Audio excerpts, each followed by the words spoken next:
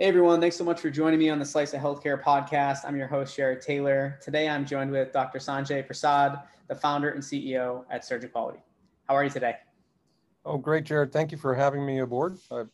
It's a great opportunity. Great. I'm excited. Yeah, I was obviously reading more about what you're doing with your company and your background, and it's all super impressive. And these are the moments I get really excited about because obviously you do your research, but I get to hear directly from the source, right? So let's kick it off for our audience. If you could tell the audience about your background, really appreciate that. We can get rolling. Yeah, I've been a practicing surgeon for 30 years, and really see the healthcare system as rather broken in terms of patient care. And I think what's happening is that the referral system is really the heart of the problem. Patients are getting referred from, primary care docs or emergency room visits to surgeons without not a lot of thought placed on cost, or not a lot of thought placed on quality and surgeon outcomes. And what's happening is patients are getting pigeonholed to surgeons without much information, right? So there's an information gap, if you will. And that was probably, if we're going off of what part of your why is, right, for starting this company in the first place, I'm assuming that was a big driver. Is there anything else that that caused you to want to start up this company, before you started to kick things off? Yeah, so, I came here, I was born in India. I came to this country when I was a year old. And, my parents really came searching for a healthcare solution for a problem in the family. And lo and behold, I grew up in the Washington, D.C. area, became a practicing surgeon for 30 years. And now I want to help patients, get to the best surgeon that they can within their network. That's what I'm all about. I love it. Can you talk us through how SurgiQuality works today? Basically, how it works and what exactly your main area of focus is with the company? Yeah, so the main area of focus is to connect surgical patients, patients who've been told they need surgery, to the best surgeon for their condition, for their surgery in their network. So it's a twofold solution. It involves a personalized concierge who handholds the patient through the entire system. And then it's a medical record distribution platform where our concierge accesses their medical records once we have their permission. We send it up to the cloud, and then we send it to multiple surgeons within their network, all who are board certified and qualified to do your surgery. They validate necessity. They offer treatment options other than surgery. They put in their past experience, how many they've done, what's their success rate, what's their complication rate. And they also put in all-inclusive pricing with their facility. We're empowering patients, with tools to be able to compare surgeons based on quality scoring and make well-informed decisions. That's what we're all about. And you touched on this a little bit in your opening statement, but I'd like to go a little bit more into more detail if you can, because it's one of the things I wanted to ask you. Why is the referral process, in your mind, why is it the heart of the problem in surgical care? Well, the heart of the problem is the referral process. And this is a very important time. When you develop a condition, you're being seen by your internist or your pediatrician or what have you. And then the pediatrician or the internist or the family practitioners trying to determine which surgeon to send you to. This is an extremely important time. They're very rushed. The time is short. They've got to make quick decisions.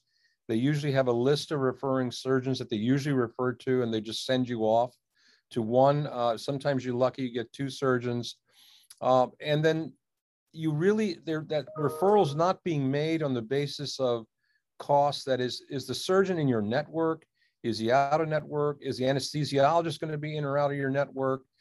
Is the pathologist going to be in and out of your network? The facility? There's no concern, really, no thought about cost.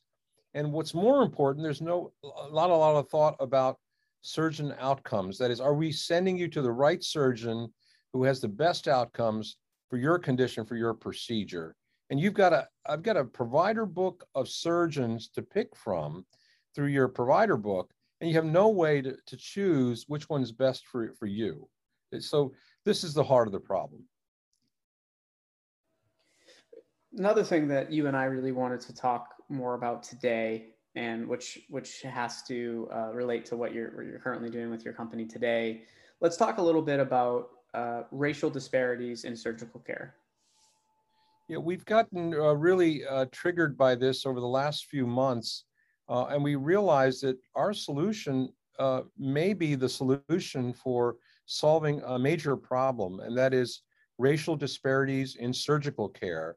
And it's amazing to me, but if you look at all the studies, and there have been 88 studies done till 2013, looking at Black patients' surgical outcomes, comparing them to white patients across an array of different conditions, it's astonishing and jaw-dropping that Black patients have poorer outcomes, get referred to low-volume surgeons, low-quality surgeons, higher mortality rates across an array of conditions. And we don't know quite why that is, but we are a solution, Jared, because what we're doing is we're sending these medical records sanitized for in regards to name, race, and ethnicity when they're sent to the surgeon and when they're sent to the facility. The decisions on how to manage that case, what treatment options to use, et cetera, is blinded by the provider. We think this is going to be a great opportunity to study how Black patient outcomes compare with white patient outcomes. It's going to be a prospective study as opposed to the previous retrospective studies that have been done to date. When do you think you'll continue to have more data around? Because you said you're going through this study. Obviously, that's a work in progress, right? But what are your levels of basically tracking that? Like, what stages are you looking at that data in? So we're starting in October. We've got a Fortune 100 company that's starting to use the platform fairly soon. The major insurers are very, very interested in what we're doing. We also applied for an NIH grant to study racial disparities in surgical care. We're hopeful we'll get the phase 1 feasibility study through and move to a phase 2 study. It's going to be exciting because we're going to arouse awareness in surgical disparities amongst different races, amongst the surgeons, the specialty societies. Hopefully this will foster a whole generation of clinical studies and countermeasures so we can counter this and level the playing field for Black patients. It'll be exciting for you and your team to, I hope you get the grant. That those type of opportunities always help continue to move forward with your mission and the areas of focus, right? So best of luck on that. Do you know when you might hear about that? We should hear fairly soon. The deadline's in September, so we're really excited about it, and our team is working very hard to get that going. And this has really resonated with the large employers because employers today are looking for solutions to help Black patients, and this is going to be a great solution to help that part of our population. Well, I look forward to continuing to stay in touch with you. Before we wrap things up, I'd love to hear quickly, what does the future of healthcare in the U.S. look like through your lens? And we'll wrap up from there, but I'm curious. Healthcare is changing rapidly. We all know that, right? Although technology is progressing rapidly, we've got to be very compassionate. There's got to be a concierge component that's coupled with technology. We're really excited. I wrote a book on this subject, Resetting Healthcare Post-COVID-19 Pandemic. You can get this at the usual places, but if you want to learn more, you go to resettinghealthcare.com. We're very passionate about what we're doing.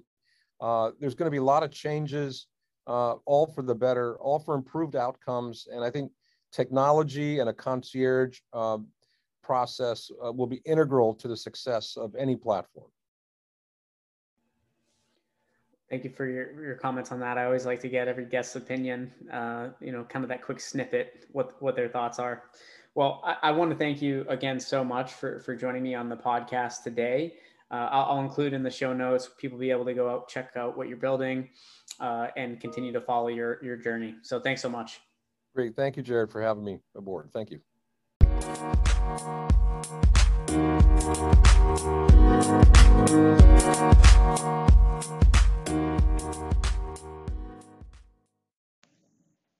Thank you to everyone that listened to this week's episode of the Slice of Healthcare podcast. If you'd like to check out more of our podcasts, we're available on all the major podcast channels. And you can check us out on our website, www.sliceofhealthcare.com. And that'll have all of our past guests on there. You can see our sponsors, and you can learn more about actually becoming a guest. Thanks, and look forward to another episode next week.